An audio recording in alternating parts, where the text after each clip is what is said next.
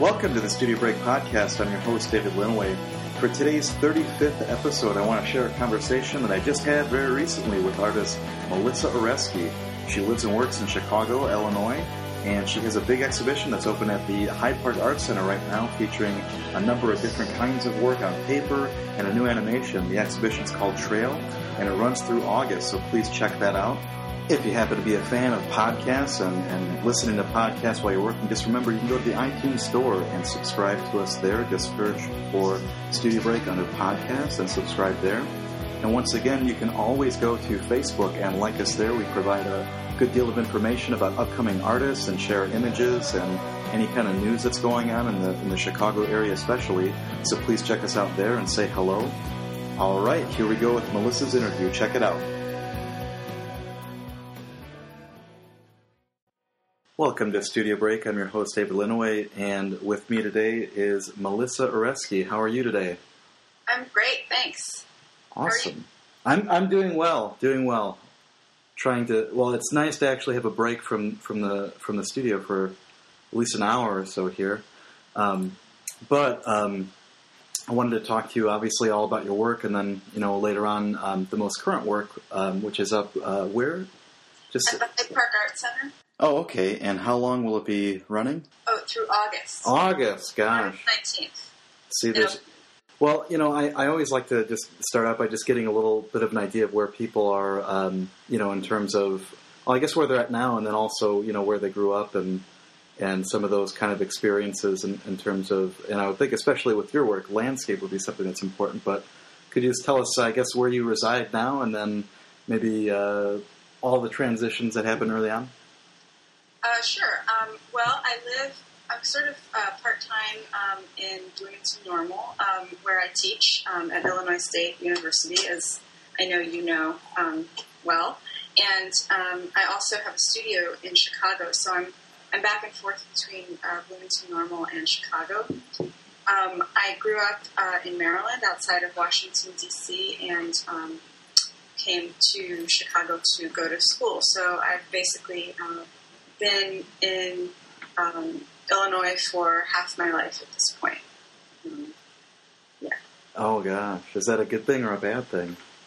I like it here. I mean, I certainly have a lot of valuable friends and artist colleagues and peers here who I love. So sure. Well, and so, did you gravitate towards the arts when you were young, or is it something that you kind of slowly, I guess, came into? I don't know how we all wind up in this field, but yeah. It's funny. I did. I was always visual, and I have a lot of background. My dad's a musician, and my grandfather was a forensic photographer. Other people in my family have more scientific sorts of bents, but I don't think they're, I have other relatives who do visual things, but I don't think I have any other relatives who have become kind of full-time visual artists. And I hope I'm not just failing to think of somebody, but yeah, so it was an artistic, it was a good nurturing environment for doing something artistic. Of course, my family was very supportive of that, having a lot of kind of musical inclination in the family as well. Sure. Well, and so did you just do the maybe the typical things that a lot of kids start out doing in terms of drawing, or were you involved with like crafts and stuff? I mean, it's just interesting because I think some people come to it like almost out of the blue, without any training, and then especially just because I teach as well, there's those other kids that have been doing it since they were like 4 and they've taken all these classes. No, I definitely did. I was apparently, I remember asking my dad would bring me like stacks of Xerox paper from his work. I shouldn't expect. He would bring me like an entire, box of Xerox paper, and I would just sit there probably when I was, 7 or 8, and I would just do like drawing after drawing, and I made like hundreds of drawings when I was a kid.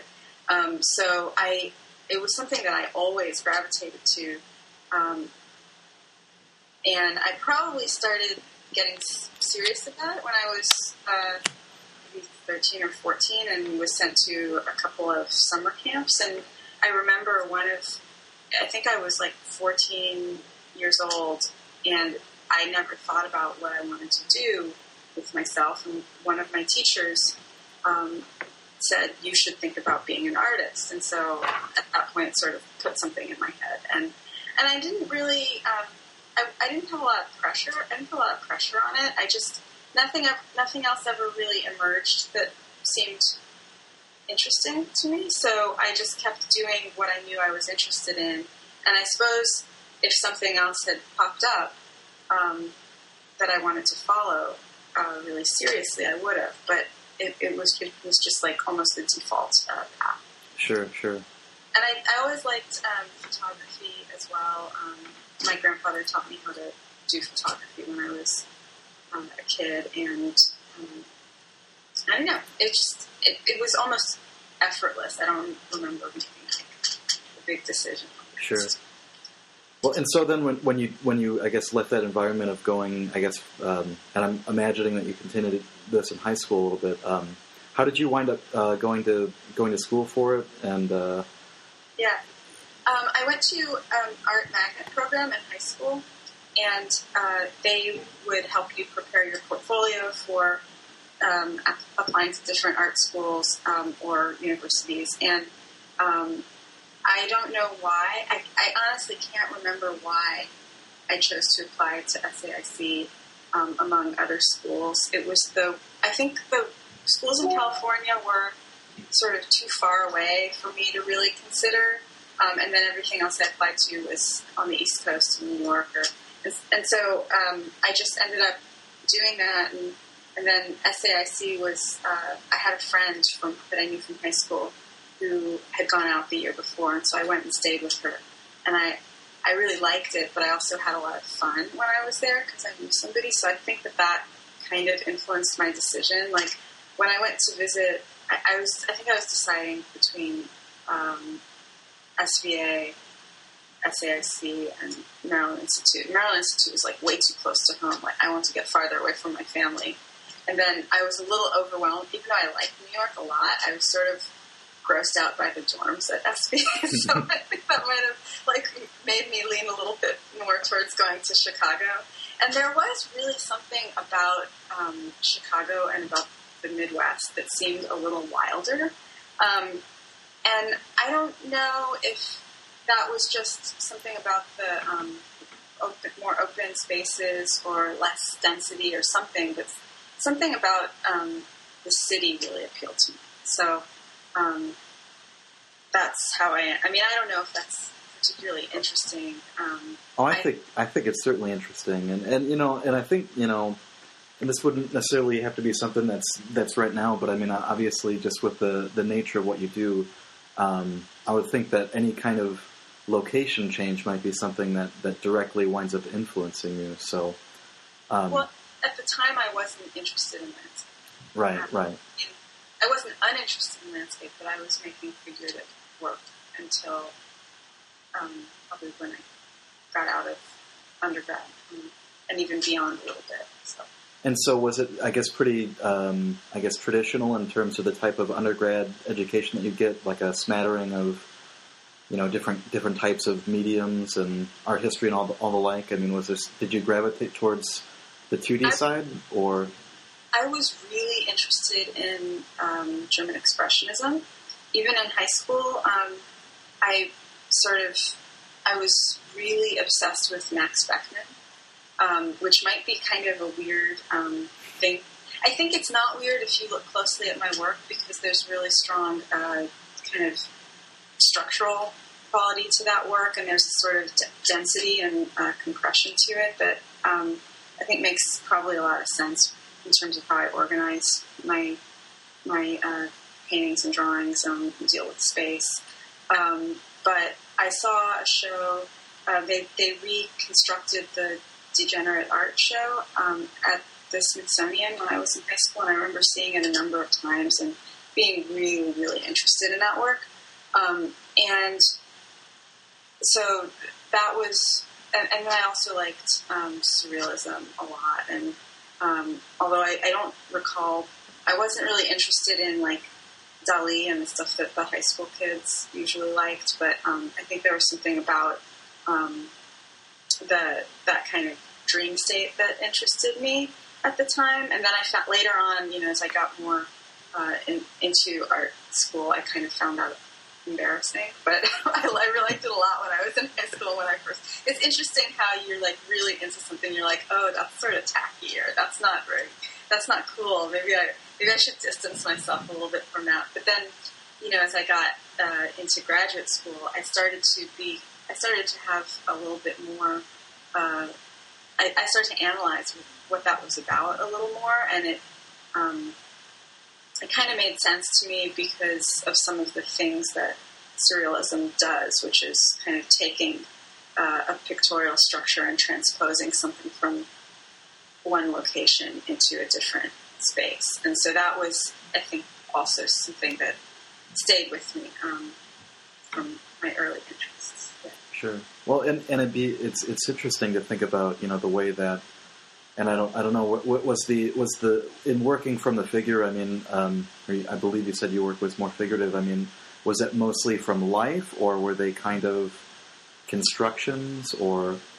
Yeah, it was both from life and invented figures. But I was really, my drawing was pretty stylized, so it was not wrong or inaccurate. It just was not. It wasn't like I wasn't like a real loose. Or I was sort of a very precise kind of drafts person, and so it was kind of easy for precise.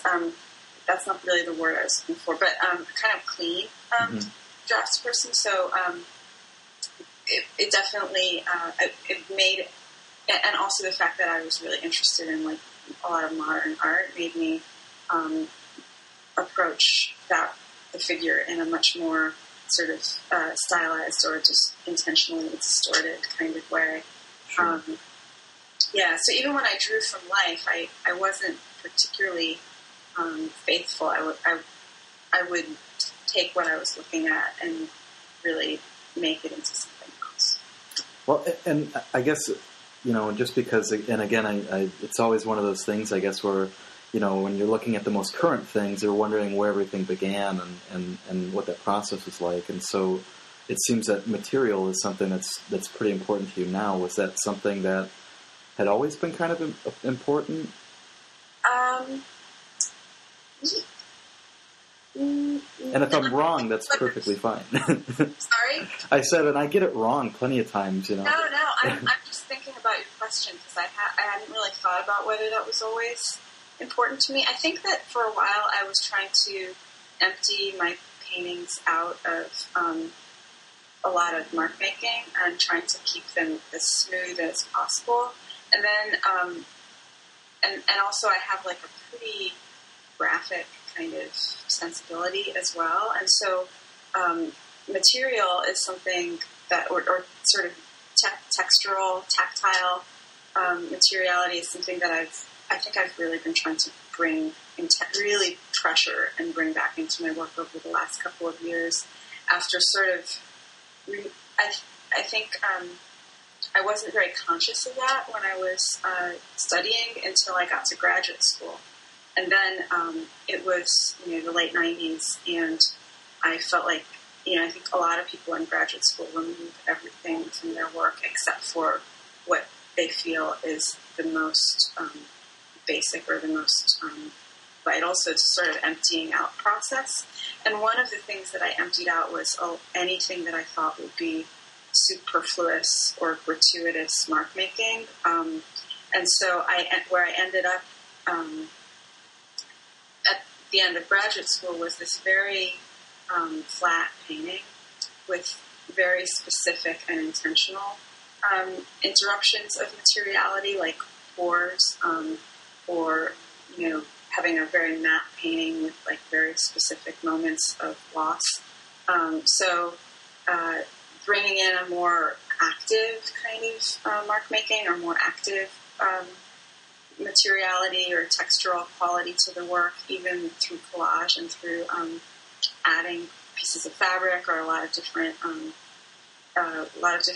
paint additives to the work, or making the materiality of something dense is pretty recent, and it's actually one of the things that is the most challenging for me right now. So I'm pretty involved with.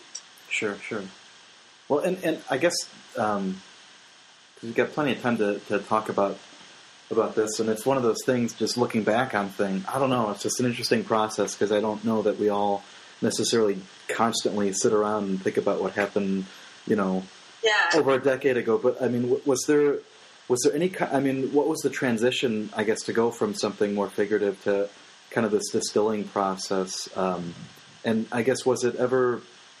It seems like in the landscapes anyway, or at least the more recent kind of things that maybe reference or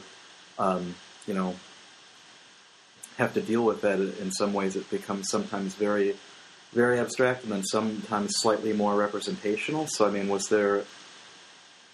I don't know, what was that process like in terms of you kind of coming to that realization? Was there specific aha moments or anything, or like that I was allowed to make abstraction? Oh, really? Yeah, that was one of the. Well, I think that what you just brought up, like I could talk for about an hour just on that. So, but I think probably would divide it into two parts. I mean, one is the movement from representation, making work that's really overtly representational, to making work that is abstract. And that was really a process of me sort of acknowledging to myself that I was allowed to make abstraction, and that by making abstraction, I didn't have to exclude representation from the work. So there wasn't. I can move back and forth, and that space is open and fluid and hybrid, and a lot of the. In fact, I think all of the artists I love the most work sort of in this zone between those two words, and in a way, I can't even really see the difference between abstraction and representation. I mean, I can see when I'm supposed to recognize something, but talking about German expressionism and talking about the work that I liked the most when I was younger, I remember looking at really overtly representational images that had a lot of mark making in them, or had a lot of really open sort of or material brush marks in them, and being really interested in sort of moving in and out of that painting and seeing it in terms of the mark making, and then sort of seeing how that mark making congealed into becoming a thing. And so that process of moving between the abstract qualities of something and what it refers to is one of the most exciting and pleasurable aspects of painting for me. So the only, I guess, so it means that I can make stuff that is really overtly representational, but is still always abstract, and is really, or else something that might be abstract but still makes illusionistic space, or still has sort of some sort of conventional pictorial structure that might refer to representation, even though its contents might not in any way be representational forms or images. So I think that the play between those two things has become like a lot more. I feel a lot more confident to do that in different ways, and to do that in different bodies of work, instead of having like one monolithic body of work where I'm deciding, okay, this is what I'm doing. Like I can kind of say, okay, this is what I'm doing here, and this is what I'm doing here. And they have different degrees of abstraction versus representation in that. There's another part of your question, and I'm trying to remember where. Oh, it was moving from figure to landscape, which is different than representation to abstraction, and that was very specific. That kind of shift, because I don't make figurative work anymore, and I don't expect that I will, although I might at some point. I mean, I won't preclude anything from happening in the future, but I guess there was a time where I started to realize that the people who I was putting into paintings, whether they were real or whether they were invented, weren't particularly important, and I didn't want to think about things like character or personality or narrative in the way that overtly figurative work would usually provoke a viewer to want to follow those things. So, but I'm very interested in the body and the idea of painting being embodied and being a sort of address to the perceptual space or the physical space of the viewer. So in a way, I started to use diagrams and images of body parts in the work. So I would make these landscapes that instead of grass or shrubs used images of nerve cells, for instance. So they would be very much about the body and a kind of the idea of a landscape that was sensory, and that little transposition of the nerve cell or the eyeball or a cross-section of a brain or an arm. I mean, I was using all sorts of images some of them were really kind of silly and stupid too. Like they were these visual puns, basically. And I was making like bad visual puns at moments, and so I sort of had to. It took me a while to kind of get out of that, but they were ways for me to explain how body and landscape fit together.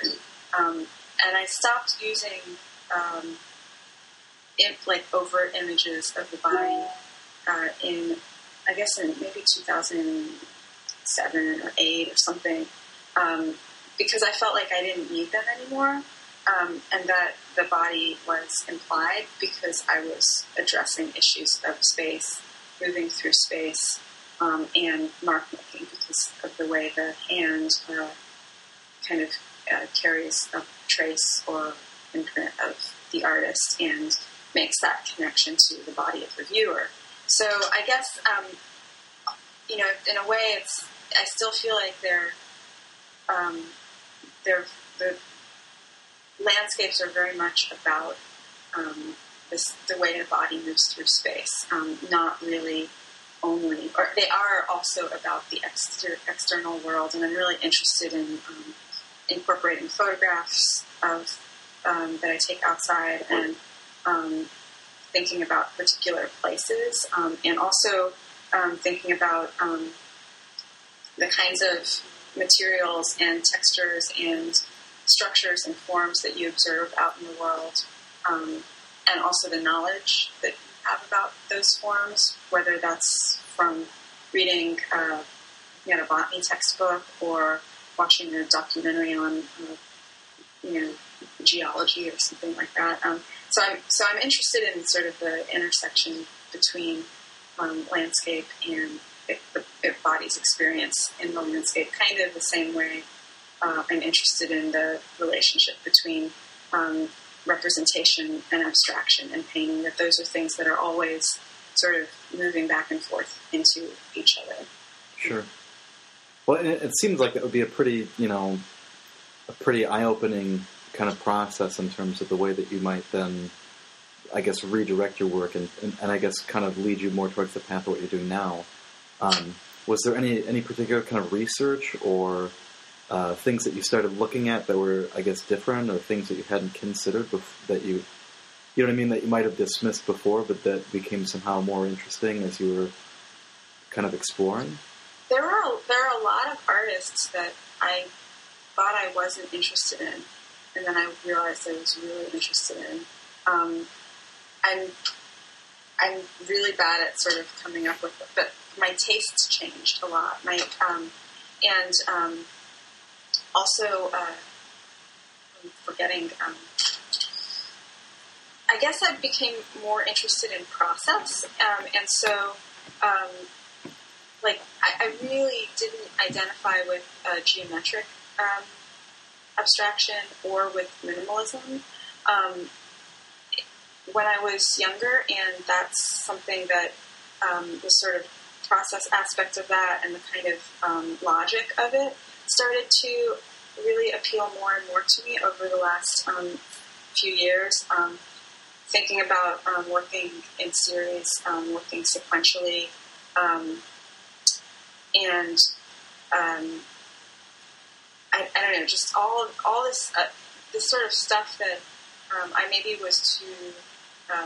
I was more focused on kind of the end product when I was younger, and trying to get something that was really like a singular object that kind of compressed and contained like everything I was thinking about. And now I feel a lot more like I want to move through ideas as part of a longer, more open-ended process, and trust that all of the results of that process will kind of get to some aspect of the things that I might want a viewer to think about, instead of have everything contained in each piece. Sure.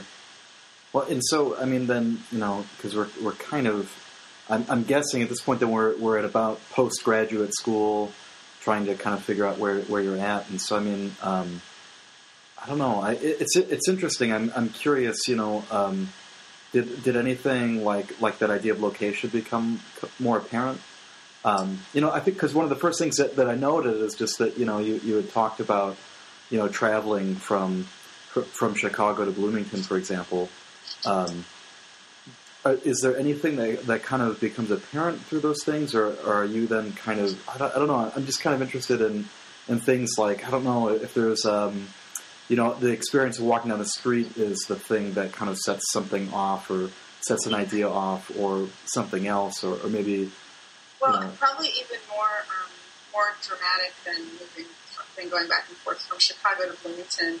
I think that there are different places that I've been that have really embedded themselves. So I think location was there. Probably from when I was in college, I was an exchange student in Israel for a year, and was really interested in some of the landscapes I saw there. So the Dead Sea was a really exciting place, and the formations there, and the kind of weirdness of the kind of saltiness of that environment. I remember going camping near the Dead Sea and making a campfire, and it was so gross because the wood smelled like sulfur and rotten eggs. I mean, so there was something about that place that was really appealing, and I guess that's not really a visual, that's just more of an overall memory. But when I went, I've also traveled I went to Germany for a residency, and was in like the northeast of Germany, sort of near the Baltic. And that was a really interesting environment because it was so pastoral and was kind of orderly, and felt cultivated, and felt verdant and old. Like, I remember I was really interested in formal gardens, looking at formal gardens when I was in Europe, and thinking about the way human when people live somewhere, the way civilization sort of imposes a geometric order on landscape at a scale that landscape would never impose on itself. So I was really, I noticed that. And then right after that, I went to New Mexico and did an artist residency in Santa Fe. And so to go from like this really sort of green, kind of civilized European climate to this big open, sort of rougher place in New Mexico was an incredibly interesting shock. And I'm interested in both places, and I'm interested in other places, and I don't necessarily make work that's specifically about any one place, but those kinds of locations are they give me the fuel that I need to sure. Stuff, so. Well, and so do you wind up then doing like any kind of like studies in terms of maybe the way that, I don't know, color or, you know, just the I don't know, the differences would be something that you would take notice of? I'm trying to figure out maybe what other formal, you know, things go into the decision-making process in the studio, you know, and you mentioned also photographs, so I mean, I would imagine that's something that you wind up shooting a lot of photographs as well, or? Yeah, and the photographs are more like devices for me to collect textures, to collect like anything I notice. I'll take photographs of. When I use them directly, I use them usually as collage elements in works on paper. I don't use photographs in paintings necessarily, or ever. I guess regarding color, or kind of taking specific observations from a place and translating them into formal elements of paintings. I think that stuff is really, really intuitive. Like, color is so intuitive for me. I made a couple of series of works that were more ordered in terms of color, like basically like a prismatic kind of ordering of drawings. So, you know, but it was my choice of what variation of prismatic I would use. So, like, for instance, I hate purple, so I didn't use a purple drawing ever. Like, you could like put a gun to my head. Well, actually, maybe you put a gun to my head. But so I would pick and choose, but I wanted to sort of see what would happen when I kind of hit different parts of, like, made a, you know, rainbow of drawings. And I also did that to kind of challenge myself, because I felt like for a while I was seeing, like, art that had a rainbow in it everywhere, and I was like, oh, great, more rainbow paintings. I'm sick of looking at rainbow paintings, and I'm more. So I was like, okay, what happens if I force myself to make a piece that deals with this kind of spectral arrangement of things? So I made this. I made a body of paintings and a body of drawings. The drawings came first, and those were rock garden drawings, and I made those actually just after I left New Mexico and spending a couple months subletting a studio in Brooklyn. So I actually made those when I was in New York for a brief period of time. Yeah, I mean, it's hard. The color is really a hard thing for me to follow, and I'm really interested in it. And I teach classes. I teach color theory, and of course, thinking about how, you know, like, how to use color in a formal way is one thing, but thinking about how to work with color as a sort of subjective, or how to kind of follow color as it might relate to content in my own work. I kind of don't want to become too analytical about that, because I feel like it might empty some of the weirdness out of my choices. Right. I want to leave a kind of I want to leave an analyzed space for, sure, in my practice for color, at least. Well, and so I mean, it seems like then there's kind of like a way of working through things then, where it sounds like, anyways, where you're almost kind of like, well, you know, let me see if I could do this or something of that nature. Yeah, and sometimes it doesn't work, and I don't show any. But I think that lately I've been a little bit better at figuring out how to work through something and know that it'll yield something that is worth keeping. Mostly because I've stopped editing my impulses as much as I used to. Sure. Well, and so how does that come across in materials then too? Because, you had talked about sort of getting into that process and you talked about intuitive aspects of things. Do you mix a lot of things with the materials that you're using, aside from the collage and acrylic paint, like different, mediums or textures, or? I recently started to mix paper pulp that I've made from old drawings by soaking old. I make a lot of work, and I make a lot of work that doesn't get finished, or especially works on paper and collages. And I have old drawings that I never showed because I felt like they were transitional, or I didn't like them anymore. They were kind of half here, half there. But I keep everything. I can't bear to throw it away if there's something in it that I want to remember. So at one point I got frustrated with how many half-finished drawings or pieces that I didn't want to do anything with I had held on to. And I pulped all the paper that was in there by cutting it up into little tiny, tiny slivers by hand. And that was really... I enlisted some help doing that, but I think when I keep doing it, I'm going to use a paper shredder because it's just out of control. Sure. My hands were in pain from the chopping.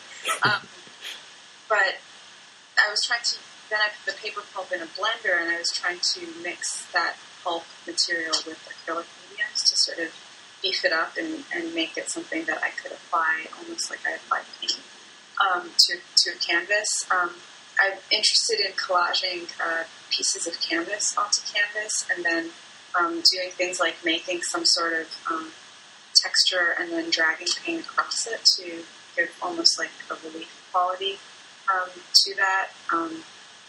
It's a lot of materials. I don't want to get too fancy with the materials that I add, because then you can end up with there's like glitter, there's something that's like really sort of contrived looking materially. I want the material used to be sort of straightforward, something that shows a particular kind of brush stroke, something that is transparent versus something that's opaque, something that has a sort of fatty thickness or translucency versus a kind of plastery kind of thickness. The same way you have a range of things you can do with color and combinations you can make with different sorts of color relationships, I think material can do the same thing. And I get sort of, it takes me a long time to figure out how to get what I want out of a new kind of way of using materials. So the pulp thing is really new, and I haven't figured out how to do that correctly. I haven't figured out how to do it interestingly. So hopefully I'll be able to incorporate some pulp in my next paintings. Sure. It'll do something that opens up the paintings. But I've tried it a few times, and it's getting there. Yeah. Well, and so then is it kind of like then that it seems like there's a openness in terms too of being able to move through different series too then. Is it common for you to be working on like different ways of, say, compositionally, for example? Because I know that, in some of the problems that you're setting up, that becomes like a thing, like the mirrored landscape ones, for example. If you hadn't brought that up, I would have used that. This is an example. Okay. Yeah, I usually have two things going at once. So the symmetrical landscapes, I was making those at the same time that I was working on these small paintings that were sort of where I was sort of looking at different ground textures and surfaces and trying to work on materiality. So I could sort of bounce back and forth between those two ways of thinking or ways of composing images, and they were sort of a relief from each other. So when I couldn't figure something out in one body of work, I would sort of switch back to working on the other. And usually by the time I got my head back into that, I could come back to what I was working on before, and something would have resolved. So sure. I'm definitely working on it. Well, and certainly too, and you could maybe this would be a good time to talk a little bit about the exhibition that you have up now, because it looks like there's a number of the things that we've been talking about in different configurations, but also this video piece. So, could you, I guess, tell us a little bit about this show Trail?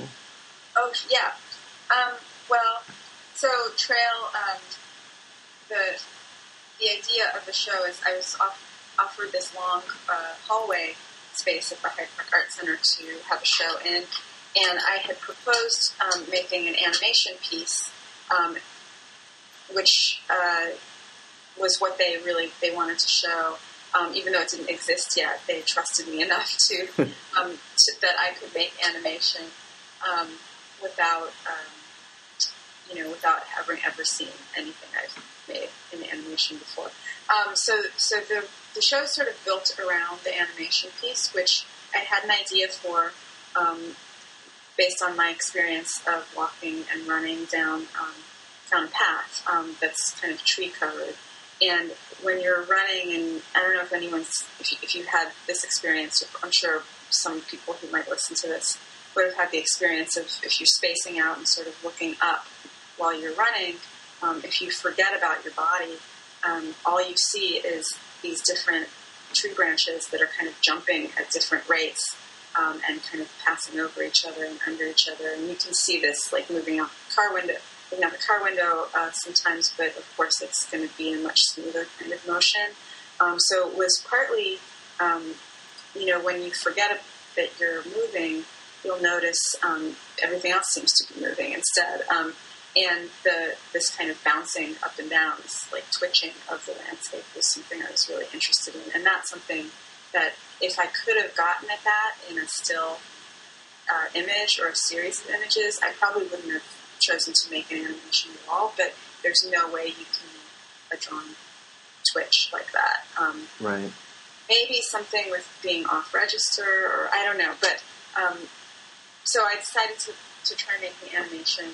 And I went to an artist's residency called Herald Arts last summer with the idea that I was going to focus on that there.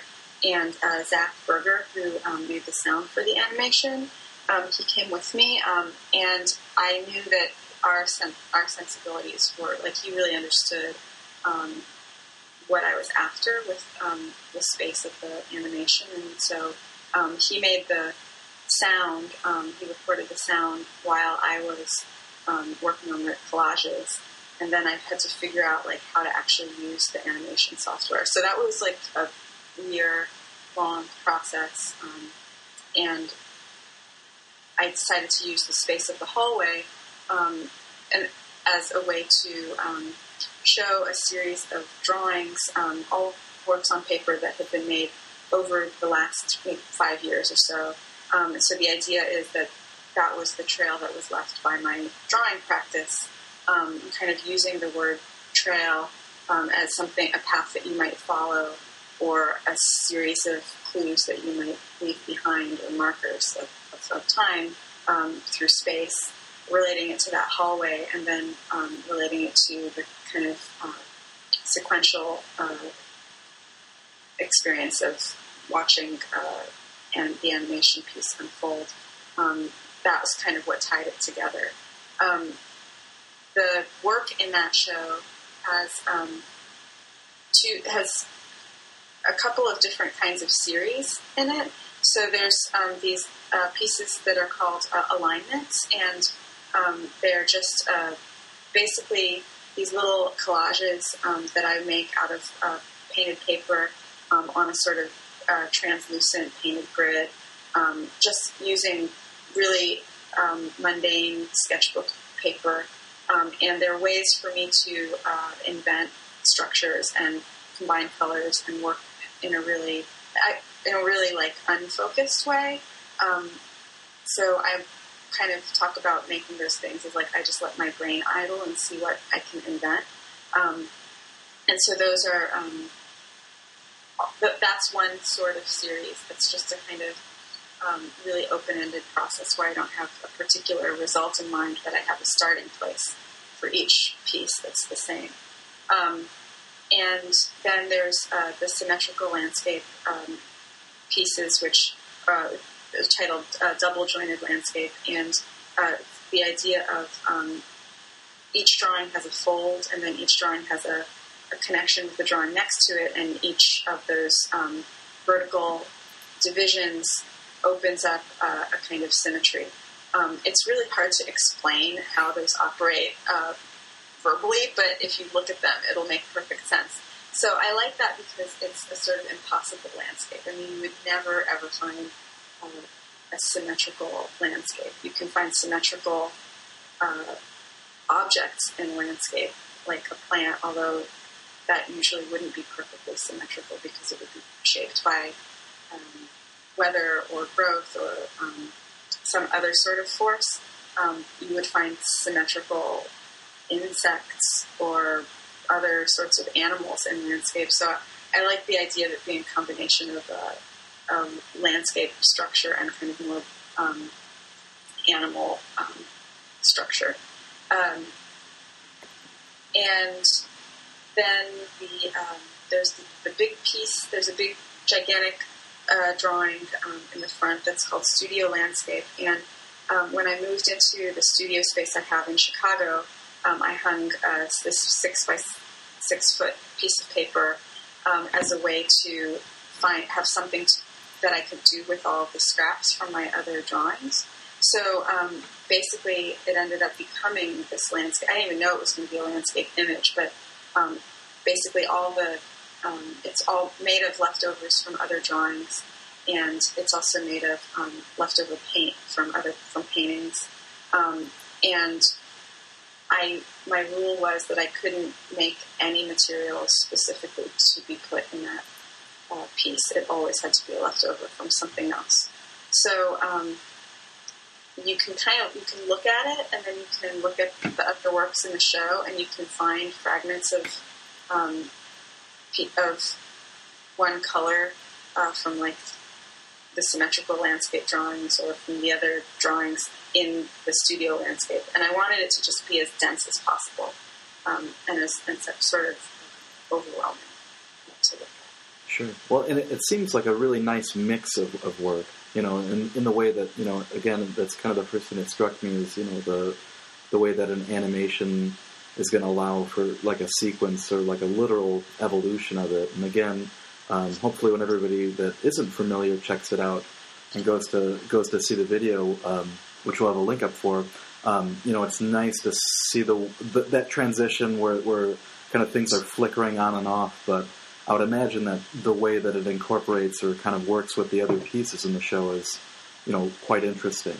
And I guess to kind of follow that up, I mean, what types of responses do you kind of typically get in terms of, I guess, the way people tend to enjoy what you do?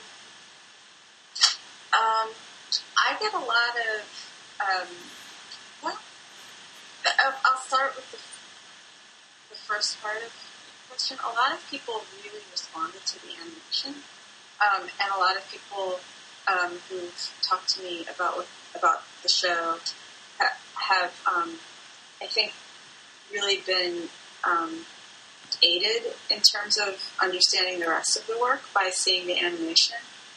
So that was really exciting for me, that instead of animation being something that was external to the rest of the work or that was separate, that it was something that could kind of unlock the still works for people. And that was what I wanted from it. And in terms of other sorts of responses to the work, they're really all over the place.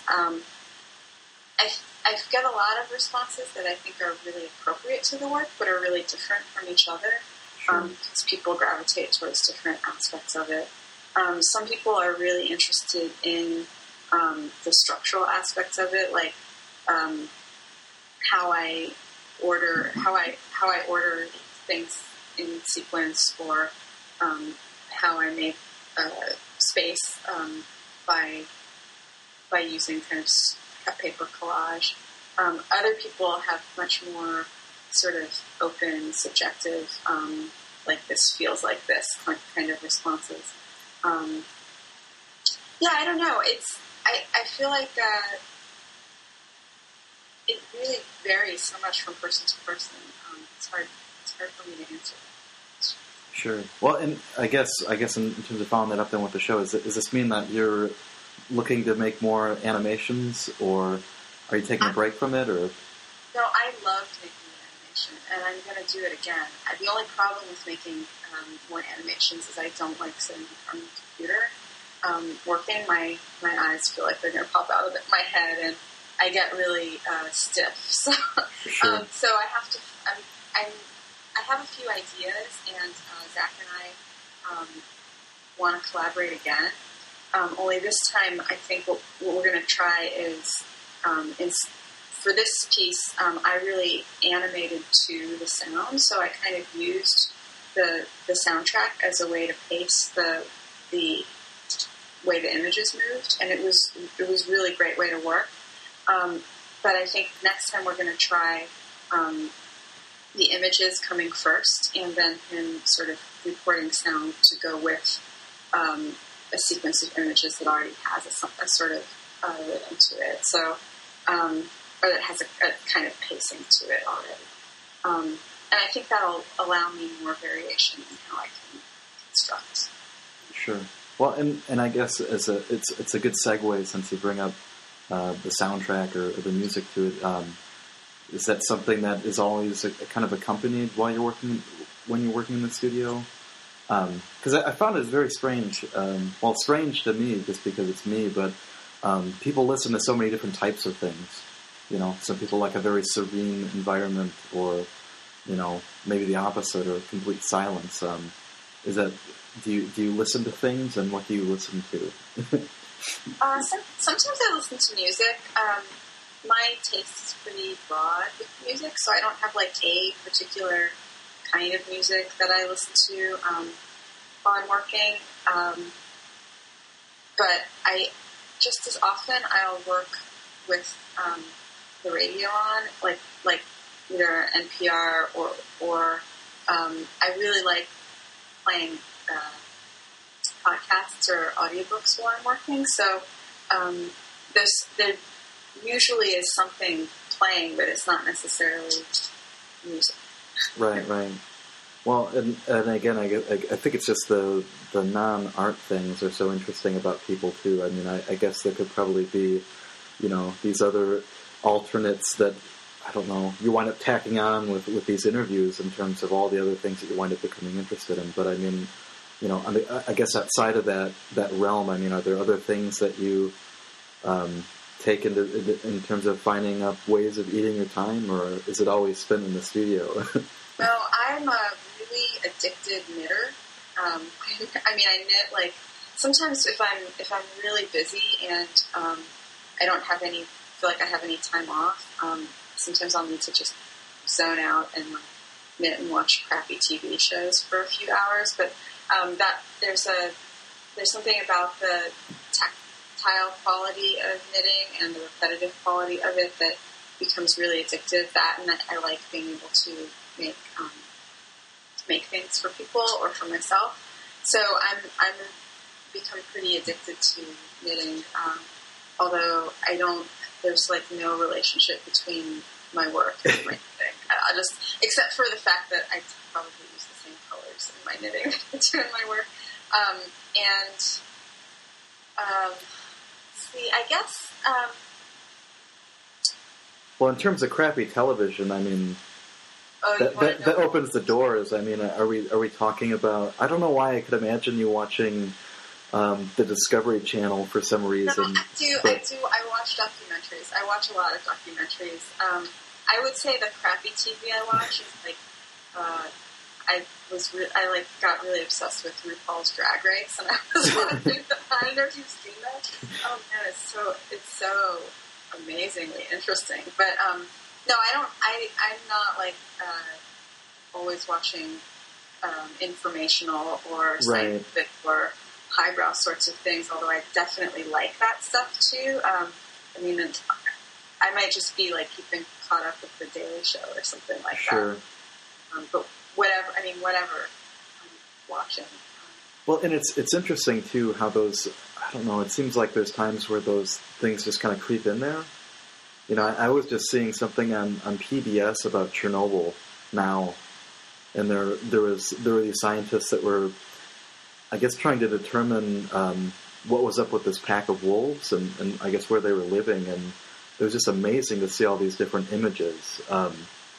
You know, because you have all this greenery growing up with all these buildings around it, and there's, you know, like a real noticeable difference because it just hasn't been touched in 20-some years, you know. It makes me think of the Tarkovsky film, Stalker. Have you seen that? No. I think there's that sort of thing, like being I guess, you know, I doubt that RuPaul's Drag Race will ever make it into my work in any, like, real overt kind of way.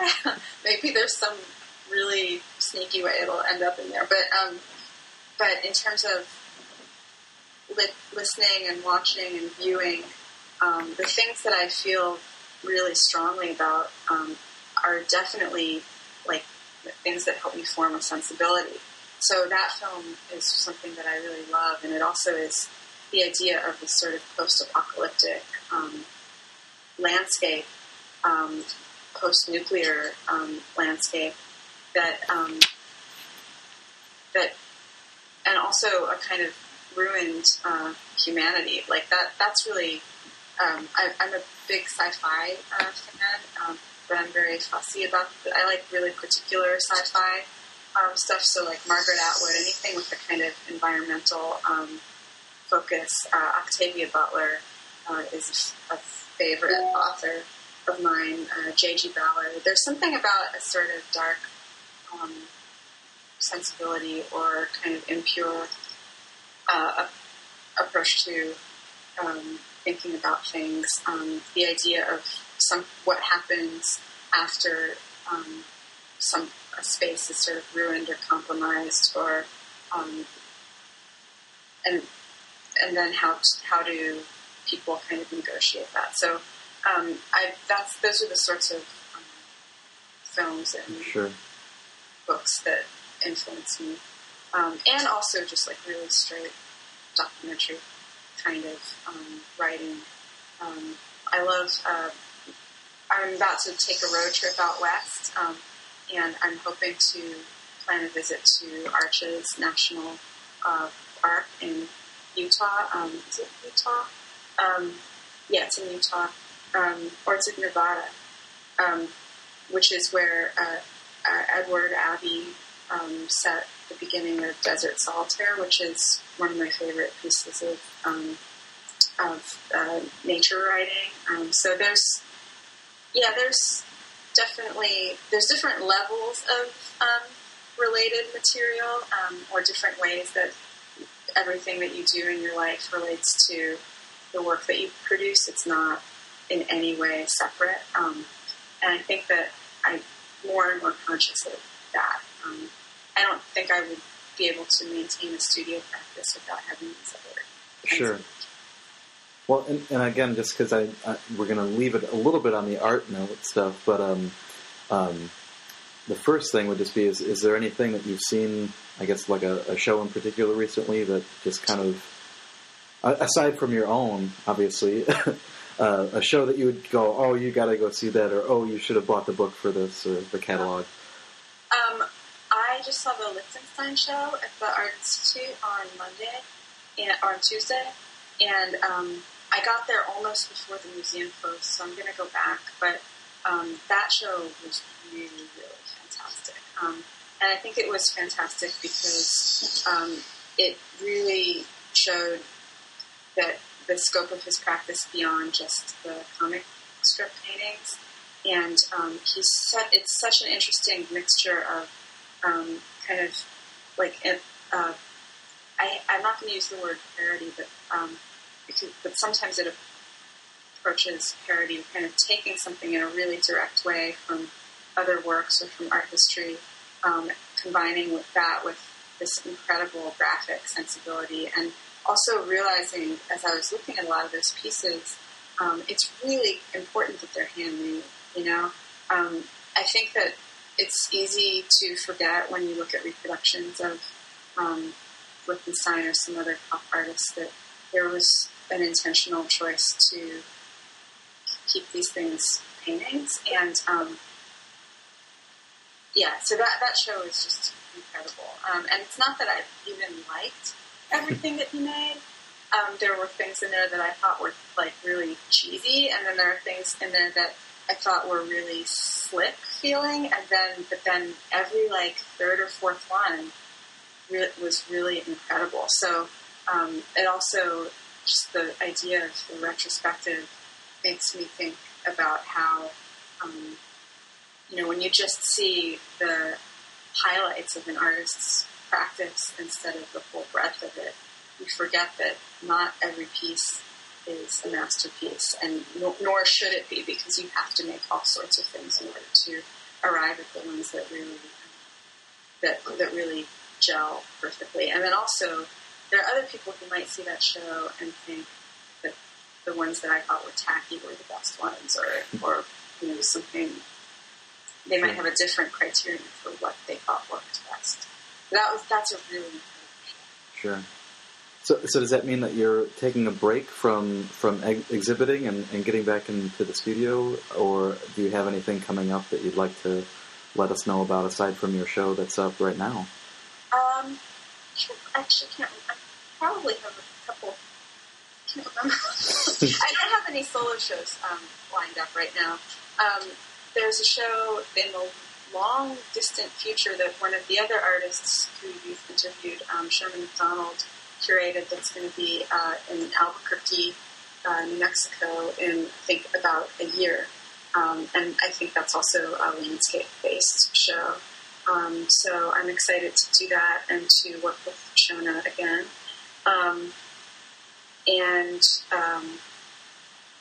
Right now I'm holding up in the studio. The fact that I've been focusing on works on paper and animation so heavily for the last year has really made me want to make paintings. So I'm starting a body of paintings. And I'm kind of actually looking forward to not necessarily having a deadline for it, and being able to take some risks. Sure. Well, that's excellent. I really appreciate you taking the time to chat with us. Yeah, thanks. It's fun. I hope I'm not too rambly. No, not at all. All right. Thanks again to Melissa for joining us today. Again, you can check out more of her work by visiting melissaareski.com.